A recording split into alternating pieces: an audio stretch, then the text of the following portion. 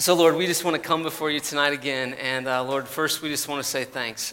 Thank you that you have been so gracious to us over the course of these last 9 weeks. And we just pray tonight as we really look back at some of the strongest content, we just pray, Lord, that you would drive home some truths for us. We pray that maybe one of the several things that we'll look at tonight would really resonate in us and would help us to lead a cool change in our own homes. And we would be able then to push our children more towards you and be effective in that and encourage them in their walk with Christ. So, Lord, would you do a work inside of us? And we thank you again for this time in this place. So we pray in your name. Amen. Awesome. Well, hey, tonight what we're going to do is we took the content from not just this semester, but from last semester as well, and we've really tried to boil it down to what are the key things. And I'll tell you what, this was a really hard job because I was going through different things, and I was like, oh, that's really important, and oh, that was important too. And so we're going to look at some of the different guest speakers we had. We're going to show a couple different short videos to you. But again, what we want to do is to say, okay, we had 18 total weeks. What was some of the best things that we would take away? And you might not take away all the notes that you'll take down tonight, but if you left with 2 or 3 things that you said, oh, that was a gem that I didn't want to forget, I'm glad I got reminded of that tonight, that would be the win for tonight. Okay, so let's dive right in. The first one is this. You can write these down. It's this. Here it is. This is one of the very first weeks of D6. We said this: as a parent, I am the most strategic influencer in the lives of my kids. Particularly, you could write there, on the spiritual front. As a parent, I am the most strategic influencer into the lives of my kids. We say this a lot around here. Parents are the primary disciplers. So we want parents to think, okay, not the church's job to raise my kids up to know and love Christ, but it's my job to do everything I can because God has called me and God has given me this unique blessing and privilege and really responsibility to lead my kids. Our theme verse, the verse we named this ministry after, is Deuteronomy chapter 6, verse 4 through 8. It says, "Hear, O Israel, the Lord our God, the Lord is one. Love the Lord your God with all of your heart, with all your soul, and with all your strength. These commandments that I give you today are to be upon your hearts."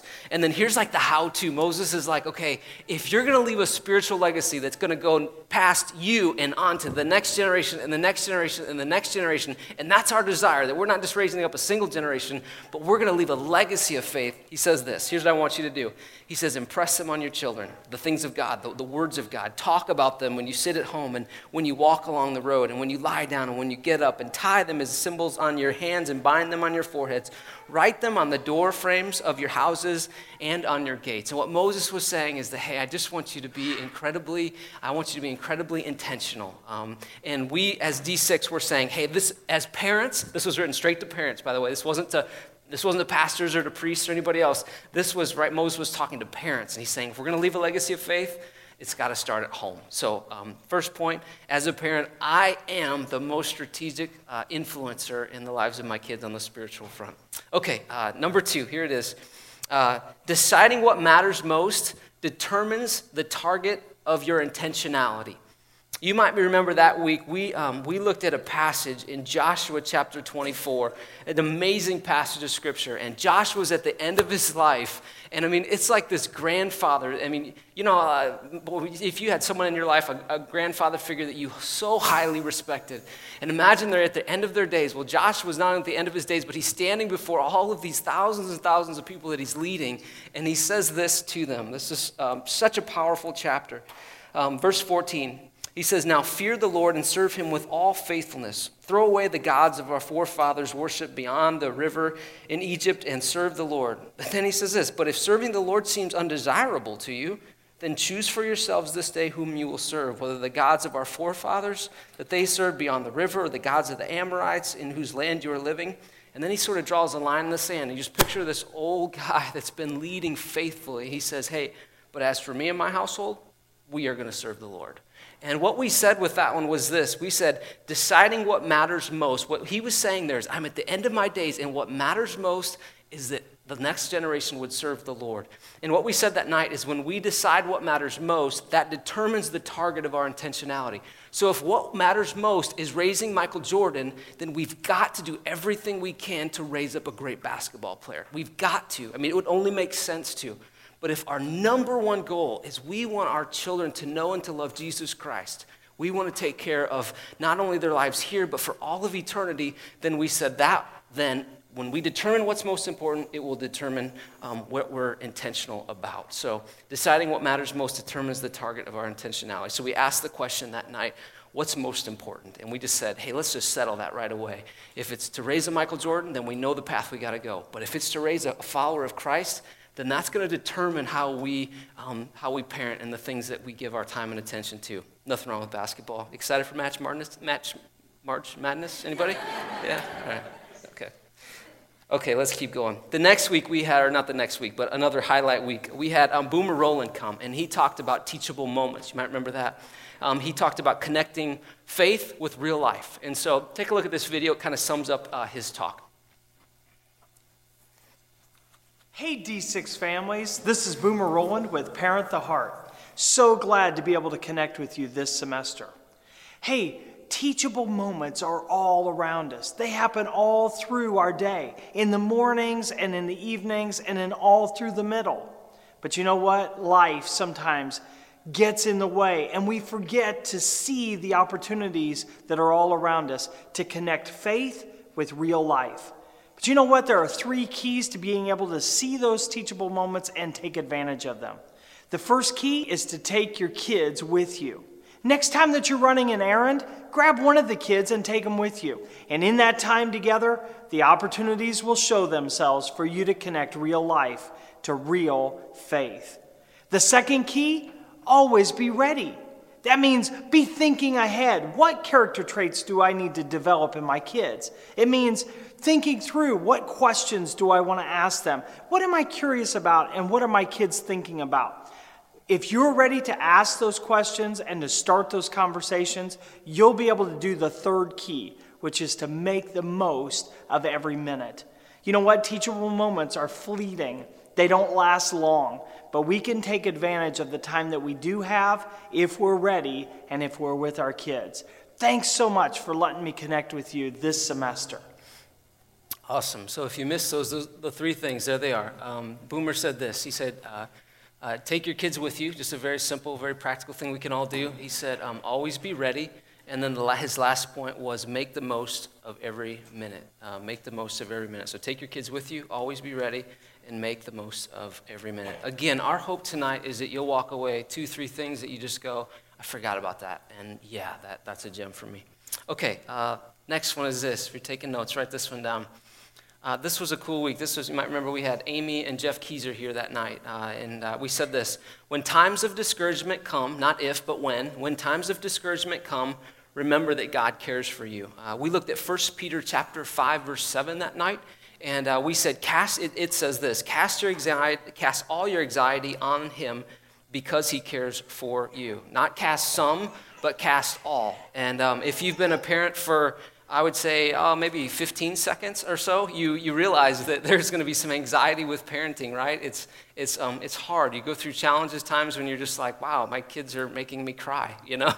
And but it's just parenting is tough. And so what we talked about that night was remember when you're going through parenting that God cares for you. He's not distant. He loves you and he cares about you. He's commissioned you to do the job that he's entrusted you with, and he cares about you along the journey. So that was our takeaway that night.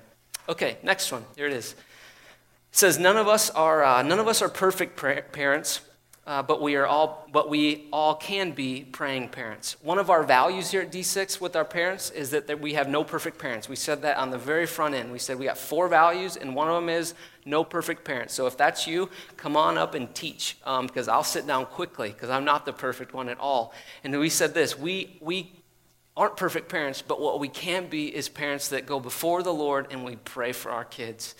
James chapter 5, verse 16 says that the prayer of a righteous man or righteous woman is powerful and effective. And so when we go before the Lord and we say, God, I can't do this, or I don't know what to do in this situation, that's powerful.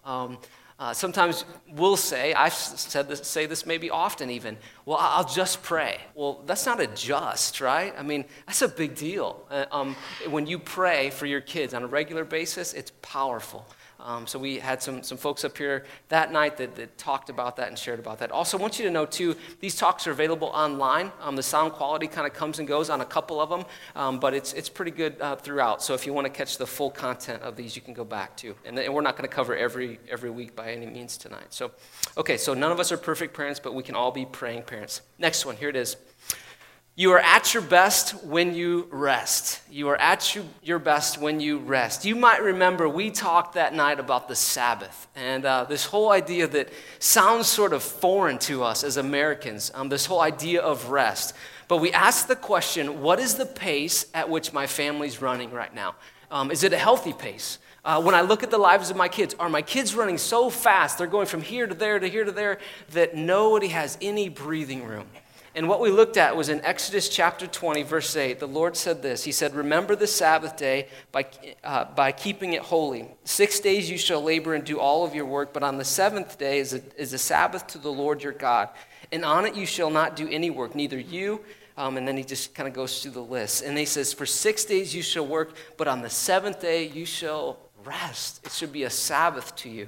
And so we said, hey, God, what does he do? God puts this gift right on our lap, and he says, I want you to work your tails off for 6 days of the week, but on the seventh day, I want you to have a rhythm in your life where you rest.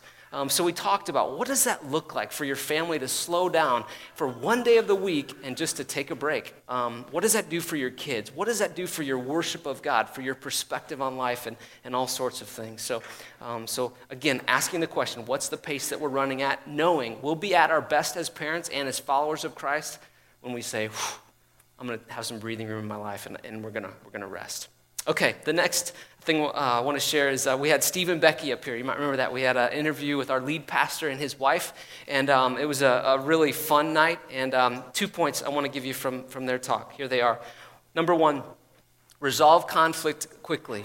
Some of you are smiling because Steve's main point was have lots of sex. Remember that? Yeah, all right. But these are the other 2 points that were covered that night. Resolve conflict quickly. And then number two, take time to build the relationship. And so Becky made this point. I thought it was so sharp. She just said, over the years we've just said, don't let conflict fester. When the seed of conflict gets in there, deal with it right away. Steve told this story about, he said, man, one night I remember it was like 1 a.m, and I just had this thought in my mind of don't go to sleep until you've worked it out. And this mentor of theirs had told them that. And he was like, I just want to go to sleep. So finally he was like, Becky, I'm sorry, And anyway, told this great story about that. But resolve conflict quickly. Don't let it fester. Number two was take time to build into the relationship. They said invest in it. They said, don't stop getting to know each other. He said, stay fresh mentally, physically, emotionally, all that. He said, keep working, keep investing in yourself, keep investing in the person that you're married to if you're married, okay? So that was that night. We had Lorinda Cantoya up here. Phenomenal. I think great night. Ton of good content. I want to give you 3 things that she talked about. Here they are. Number one. She said this, and I thought this was, I went back, re-listened to part of her talk today, and these 3 really stood out to me. The first one was this. She said, I had to keep reminding myself that I was programming the little computer, or the computer with little things. So, for instance, she said, when I catch my kids fighting, she had 2 boys, she was a single mom, 2 boys, grown up now.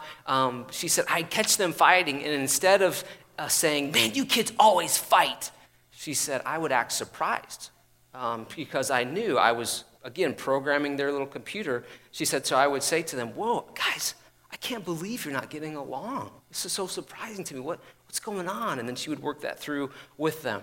A couple other things that were just gems that night. She said she put up pictures around the house of her 2 boys when they were getting along, right? Pictures when they were it was evident they were happy to be together. What a great idea. She put them in places where the kids could continually see them. I thought this was a huge one. If you got young kids, which most of you do, and maybe some olders as well, but she had them say goodnight to each other with a hug every night. Now, she told me a story that happened this last Christmas. She said, so she's married now to Chuck, and she said, I wanted to see what Christmas was like through the eyes of Chuck, our very first Christmas together. And she said, it was amazing because after every time my boys would give each other a gift, and these two boys are opposite each other, as you might have remember her saying, she said they would stand up and say, man, thanks, brother, and they would give each other a hug. And Chuck said later, he was like, that was interesting, the first time, but like the sixth gift, it was like, wow, there's really something here. And I'll tell you what, these boys who couldn't be any different than each other, they love each other. But it was some of these intentional things that she did.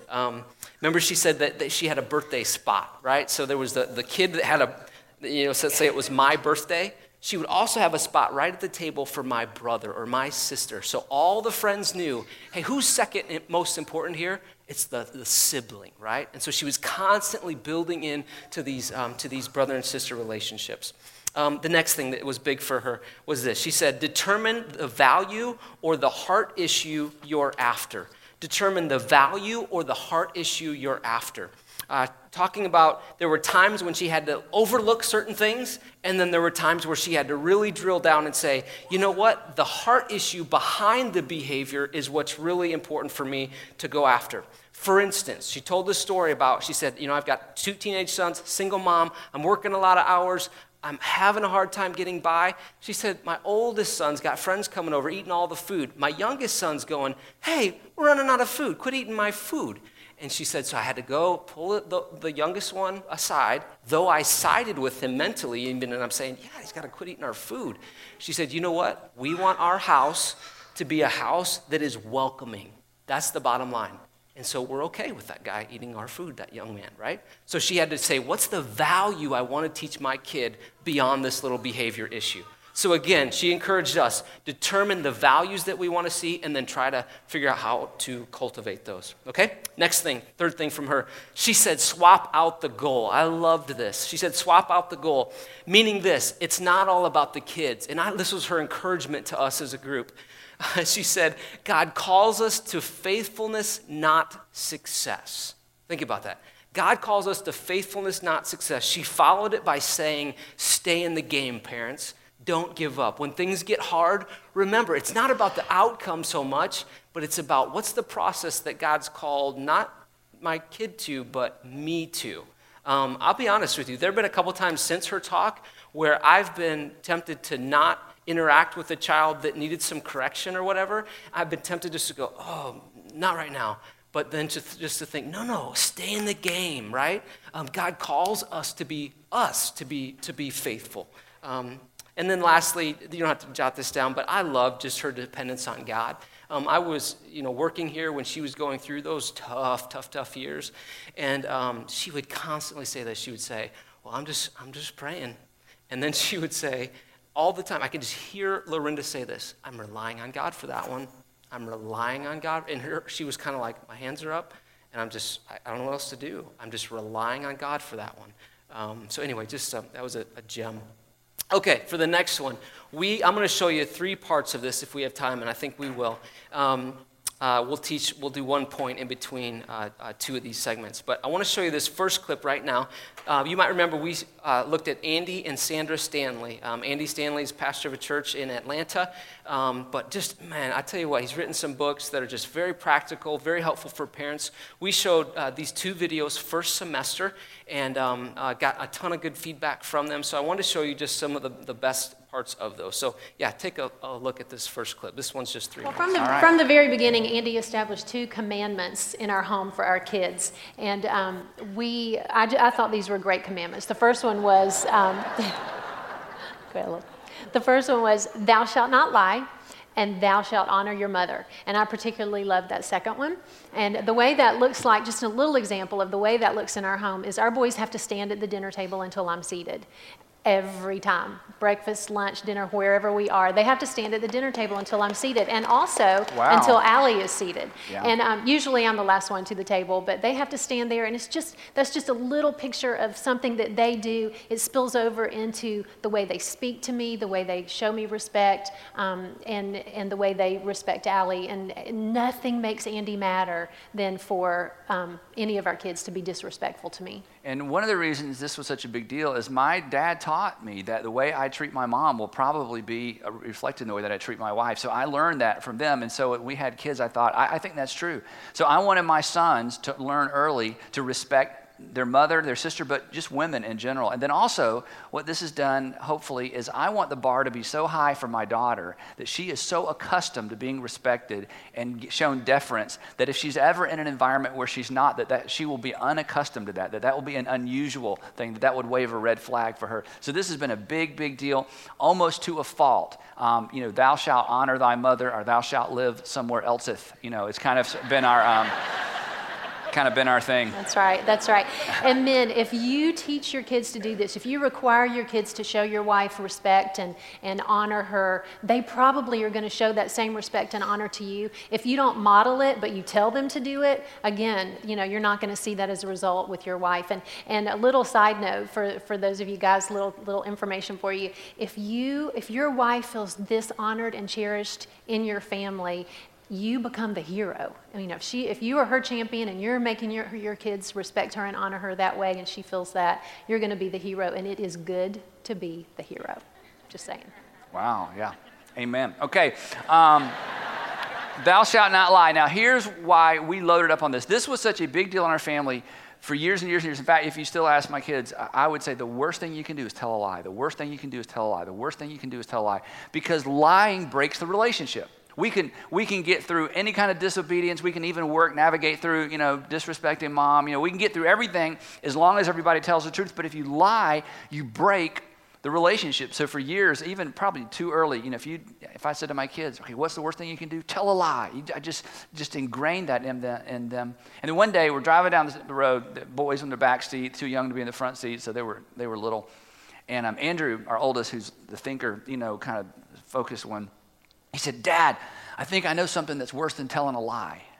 I said, well, no, Andrew, the worst thing you can do is tell a lie. No, I know something worse. I said, what? He said, worship the devil. I said, okay, that's probably worse than telling a lie. So then we had like 3 thou shalt nots. Thou shalt not worship the devil, thou shalt not lie, and thou shalt honor your mother. So anyway. All right. Awesome. Good points, huh? 3 good points. Okay, next one. I'm going to take about 30 seconds on this one. Here it is. Don't be a fake.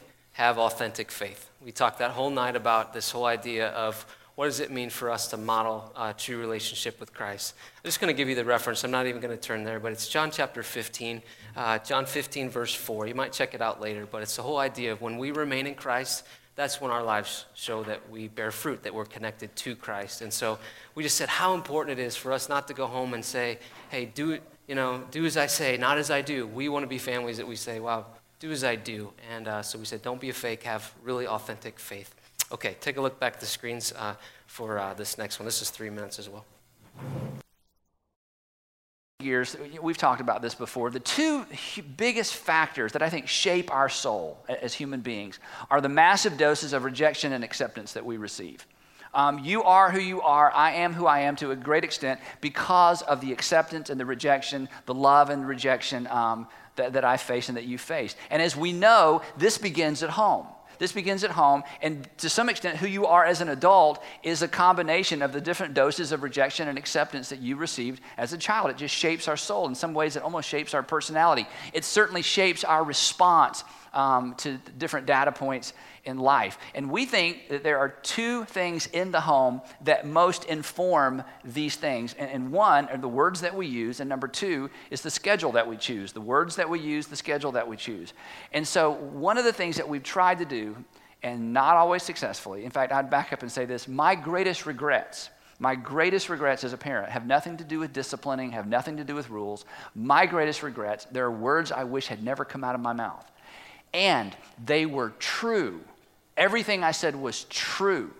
But with the excuse of it's true, I rejected my children. In fact, I can remember, as many of you can remember, things that came out of our parents' mouth, and they weren't the things when they said, now son, never forget. We forgot all those, didn't we? Never forget. It's like we have no idea what they were. What we remember are those words that went into this category. They just cut like a knife. And they may have been true. So my greatest regrets are around that. So backing up, as this it began to dawn on me, just telling my kids what's true, that's not even the best thing to do. To begin to think of what is it my kids need to hear and what is it they should never hear from me. And to be intentional. In fact, I guess my bottom line advice is this, is simply to decide ahead of time, this is not intuitive, to decide ahead of time what they need to hear and then say it 10 times more than you think they need to hear it. To decide, because you're smart people, you know this, you can figure this out if you're not in the moment. What is it my daughter needs to hear from me as a father? What is it my son needs to hear from his mother? What is it our children need to hear? Decide. You know the answer to that question. And then just decide, I'm going to say it about 10 times more than they need to hear it. Because words are one of the most powerful things when it comes to communicating enormous acceptance or rejection. It goes one way or the other. Okay, awesome. So that might be for your daughters. You might say, wow, my daughter needs to hear from a dad over and over, you are the most beautiful young little girl in the world. Your son might need to hear over and over, I am so proud of you. You're my champion. You are a young man of God. Whatever those things that you decide, I'm proud of you. I believe in you. I trust you. I love you. Jesus loves you most. That's my 5. Over and over and over. Try to do them every single day. So what are those things? And repeat them, repeat them, repeat them. Okay, I want to take the next 10 minutes and show you the last clip from Stanley's video. It was all on discipline, and I think it was so helpful particularly for parents that have kids our ages. So yeah, take a look at this one. It's about 10 minutes. Okay, switching gears without a clutch. I want to talk about discipline real quick. This is a huge thing. We're going to talk about some specifics and some middle school, high school year kind of things when it comes to discipline. But here's the thing. For those of you who are afraid of your kids or will be afraid of your kids, and if you don't have kids, you think, I'll never fear my kids. Yes, you will. At some point, we all fear our kids, okay? You are afraid your kids won't like you, okay? But here's the deal. They may not like you now, but they will like you later. And here's a brilliant insight. It's amazing I came up with this all by myself. Later is longer. Okay? Later is longer. You want them to like you later, and later is longer than right now. And so the whole discipline thing is absolutely huge. When we first had kids, this is an area where we sat down with so many people and said, tell us what you've learned, tell us what you've seen. And that combined with watching a lot of parents when we worked in high school and middle school ministry, watching a lot of parents lose their kids over the discipline issue. I mean, we saw them trying to do the right thing. We saw parents saying the right thing, but the way they did it, they just shoved their kids out of their lives. And so we were so afraid of doing that the wrong way. We just were sponges when it came to learning from other people. So here's something, Sandra's going to share something we learned early on that made a huge difference all the way through high school years. He's right. We were sponges. We read everything. We did small group curriculum about parenting, and we interviewed other parents. And there was one particular couple that shared something with us that we thought was huge. They broke down parenting into 4 stages. And the first stage was the discipline years. Years 1 through 5 were the discipline years. The next stage was the training years. And training years were 5 through 12. And then the coaching years were 12 through 18. And then friendship years were 18 on. And this was so helpful to me, especially when our kids were young. And I had all 3 of them at home. Our kids are 20 months apart. So, when Andrew was 4, we had our 3rd child, or when he was 3 and a half, we had our 3rd child. So there were some busy, crazy parenting years. And there were certain days I just thought, I am disciplining all day long. I'd call my mom and say, Mom, I'm so tired. I'm tired of disciplining, all that. And she's like, sweetheart, this is just a season. This is just a season. And the way this broke down helped me realize this really is just a season. It may be a really exhausting, days are long kind of season, but it's a season. And there's some overlap between some of these. The discipline years, the training years, when those are done well, the coaching years, then you get to enjoy those friendship years later. Where we saw parents really mess this up is the parents that didn't do this here, and they didn't do it very well here, because as long as a kid's 5, 6, or 7, you can still pick them up and put them in the bed. And then once their kids got too big to manhandle, then they started disciplining. And you start disciplining here, it's over, Rover. okay? It is too late. Parenting is done. By the time your kids are 14 or 15, you're done parenting. And if you haven't switched into coaching, it's going to be conflict city. And so we saw that so many times. And this helped us understand what we had seen in so many Christian families, where families that were just seemingly wonderful just shoved their kids away. And so we realized we have to start here. We've got to be consistent. And because of this really is an extraordinary. That's right. The other thing we saw was a lot of times people would want the friendship years too early, and that would derail the whole thing. Yeah, you can't be friends with your middle schooler. That's right. Just remember, later is what? Later is longer. That's Later right. is longer. Also, during that younger season, when in fact, before we even had Andrew, I think we were at dinner with some friends, and I was either pregnant with Andrew or we were moving in that direction, and the other couples were also thinking about parenting, in the near future. And one of the couples at dinner with us already had a couple of small children, and we had an issue at dinner, and their little girl had, I don't even remember what it was, something. And Tag and Lisa Harding were our friends that were with us that already had kids, and Tag took their daughter out to go deal with whatever the issue was, and he came back, and we all just began peppering them with questions, Tag and Lisa, about, okay, discipline, what do you do, what do you not do, when do you do it? And he said, you know what, we could wear ourselves out jumping on every little thing with our kids. He said, so what we did was we decided there are 3 non-negotiables for disciplining our kids. When they are disobedient, dishonest, or disrespectful. Those are the 3 things we don't let go. Now, there may be other things we pretend like we don't see, or we pretend like we don't hear, and just let those go. Dishonesty, disobedience, disrespect, non-negotiable, deal with those. And that's during those discipline years and during those training years. All of that overlaps, and those are just non-negotiables. And that helped us so much, because you do. And for those of you with a bunch of young kids at home, it's exhausting to try to stay on top of every little thing. Now, there is for those of you who are maybe not church people or Christian are thinking about it, this is really important to know. There really is a biblical framework or context for discipline. It's so interesting that Jesus told us that we're to refer to God as our heavenly Father. And the New Testament teaches that God disciplines those he loves. But within the context of that, those big statements, there's the gospel. And here's what's so amazing. As Christians, what we have experienced is that God has sided with us against sin. That when we sin, God is grieved.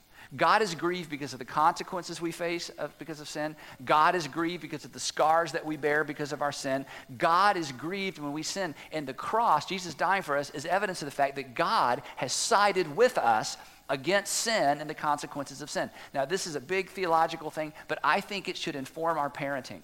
And what I mean by that is when our kids are disobedient, when our kids sin against us, when our kids do those things that make us mad, when our kids do those things that make us want to get in their face and feel better about what we said, if we can just remember that as parents, we are to somehow figure out how to side with our children against their disobedience. And the 2 words that help me more than anything are these 2 words right here.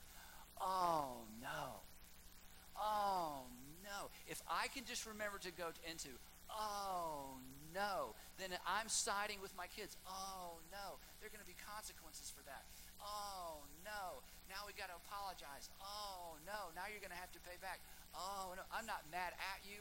I'm upset and I'm grieved with you. Now, where you've seen this and where you've done this is if you had little bitty kids, if you ever chastised your kids or disciplined your kids, and then after, maybe they're crying, then you would bring them and hold them in your arms. That was a way of saying, I'm siding with you against the consequences of your disobedience. Well, that idea must be carried all the way through your relationship with your kids as long as they live with you in your home.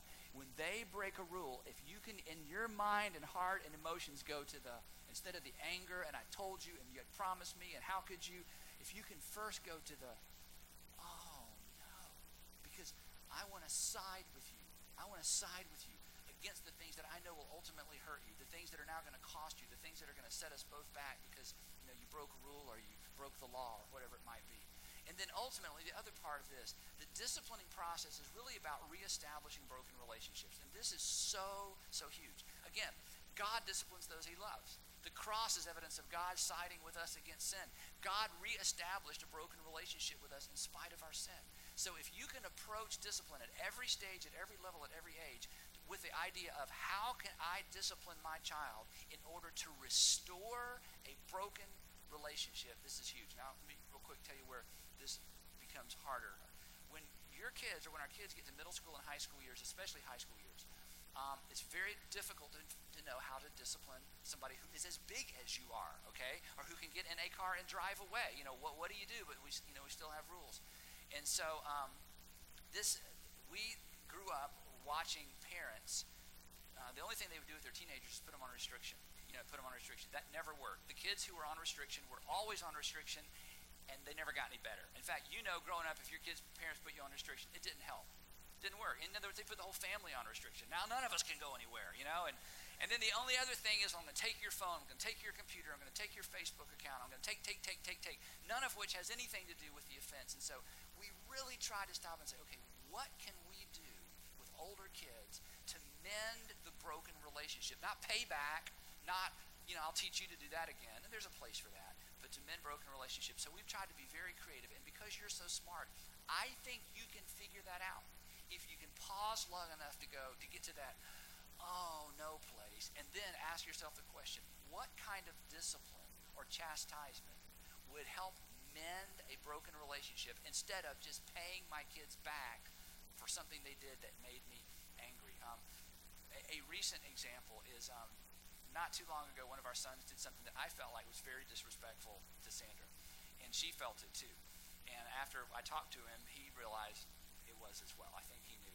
And so there was this tension, and I didn't know what to do. I just didn't know what to do. I thought, take his car, I just know that doesn't work. That's not even connected. That's just me being angry and making him suffer, So I was just praying. I thought, what can I do? And I waited so long, I think Sandra began to feel like, Hello? like, are we not addressing this? And I was just like, and so here's what I did. I went to him and I said, last week, I haven't forgotten, and here's the deal. Here's what I want you to do. I want you to ask your mother out on a date, take her on a date, and pay for it. And he looked at me like, that's it? I said, that's it. I didn't know about it. I had Yeah. no idea. But I will tell you, the moment he came to me, so sweet, and asked me to go on a date with him, I melted into a little puddle on the floor, and the broken relationship was reestablished immediately. He didn't even have to follow through and take me out. He did, but he wouldn't have had to. I mean, just his sweet heart of coming to me and saying, hey, Mom, do you want to go on a date with me? Imagine. I mean, I was like, yeah. And it was a precious time. We just sat. We didn't even talk when we were having dinner together. We didn't even talk about the issue. We just talked, and it was a great reestablishment of a broken relationship. So those are two filters through which to look at discipline at every stage of life. Okay, hey, those two words, I just want to make sure we capture them. Oh no, when your child does something wrong, for you to be able to side with them and say, oh no, huge, changes the whole dynamic, the whole motivation. Again, what's the motivation? It's restoring the broken relationship. Okay, Ken, if we could skip to the very last one, that'd be great. Here it is. Last point. God cares more about where you are going than where you've been. That's kind of one of our statements for D6 parents. God cares more about where we're going than where we've been. I wanted to end with that because I just want to encourage you. You might think, wow, I've grown a little bit over the last 18 weeks as a parent, but I wish I've grown this much. Or maybe you'd say, wow, I've grown this much, but I really need to grow this much. This point is saying this, and we talked about that one night. We said, you know what? God cares more about the direction your feet are pointed than the path that you've already walked, right? And so I just want to leave you with that encouragement, that the fact that you've been here week after week after week says a lot about the direction that you're pointing. And so anyway, be encouraged. God cares about where you're going much more than where you have been. So I hope that was helpful. It was hard to boil down, and we could have had like 35 points. But I hope that was, again, hope you could take away 2 or 3 good things tonight. Hey, let me pray for us just to kind of end our time together on this first year of D6, and then we'll go ahead and go downstairs. So Heavenly Father, thank you so much for tonight. Thank you for these parents. And Lord, thank you for the last 18 weeks that you've allowed us to be together. And Lord, I think about next year and God, the things that you'll teach us and maybe the neighbor that we'll be able to bring along with us. And Lord, just the impact that our children will be able to have in this world as we pour into their hearts on the spiritual front. So God, would you keep these things in front of us?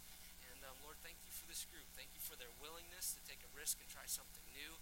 And Lord, thank you for how you've met us with your grace this whole entire school year. So, Lord, we love you, and we pray now for the time we'll have together as a family. So we pray in Christ's name. Amen.